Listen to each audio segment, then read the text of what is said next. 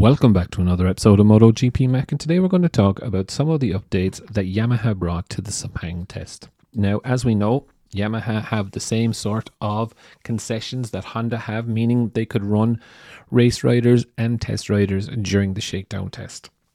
And to be fair, I was getting pretty worried when I saw for majority of these sessions, they were running the old Aero. Now, I get it, they were testing engine and electronics, and they were using the old Aero maybe as a baseline, but Crutchlow did come out and kind of show us where and the direction that Yamaha were going, and here we can see a couple of interesting things.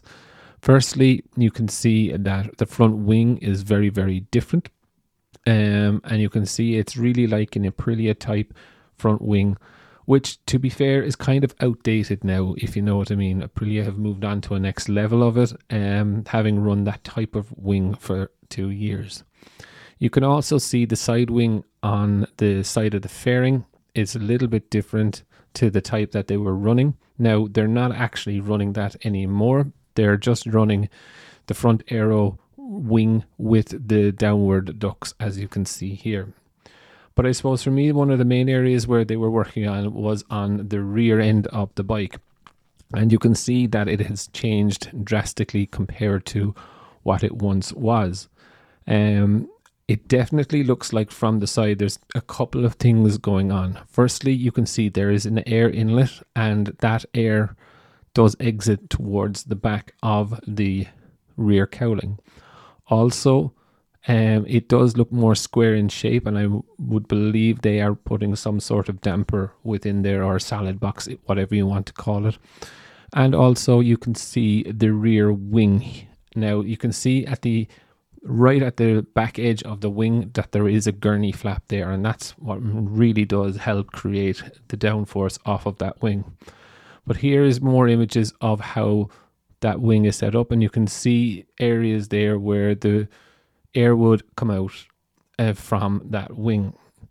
I do believe it is pretty interesting what Yamaha have done. I do believe Bartoloni has touched every part of that bike.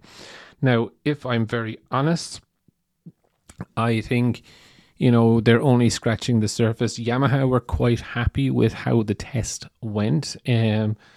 Speed trap, I never really take speeds or top speeds into account. What it doesn't say in the speed traps is, did they make turn one? So I take it with a pinch of salt. They were very happy though with their pace, how things are going. They definitely have ground still to make up, and they've openly said that.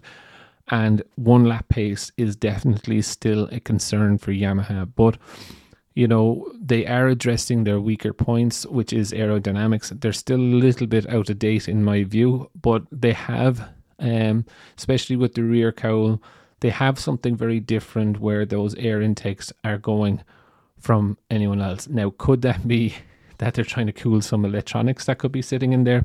I genuinely don't know, but it is definitely interesting to see that Yamaha are now focusing on Aero. And as I've said many, many times, the pressure is on Honda and Yamaha this season to close that gap.